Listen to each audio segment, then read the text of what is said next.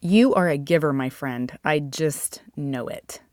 You've been busy planning, shopping, and wrapping to make this a special Christmas for the people in your life. I invite you to slow down a minute, take a deep breath, and feel the love of the gift that is given for you. James 1:17 says, "Every good and perfect gift is from above, coming down from the Father of lights, with whom there is no variation or shadow due to change."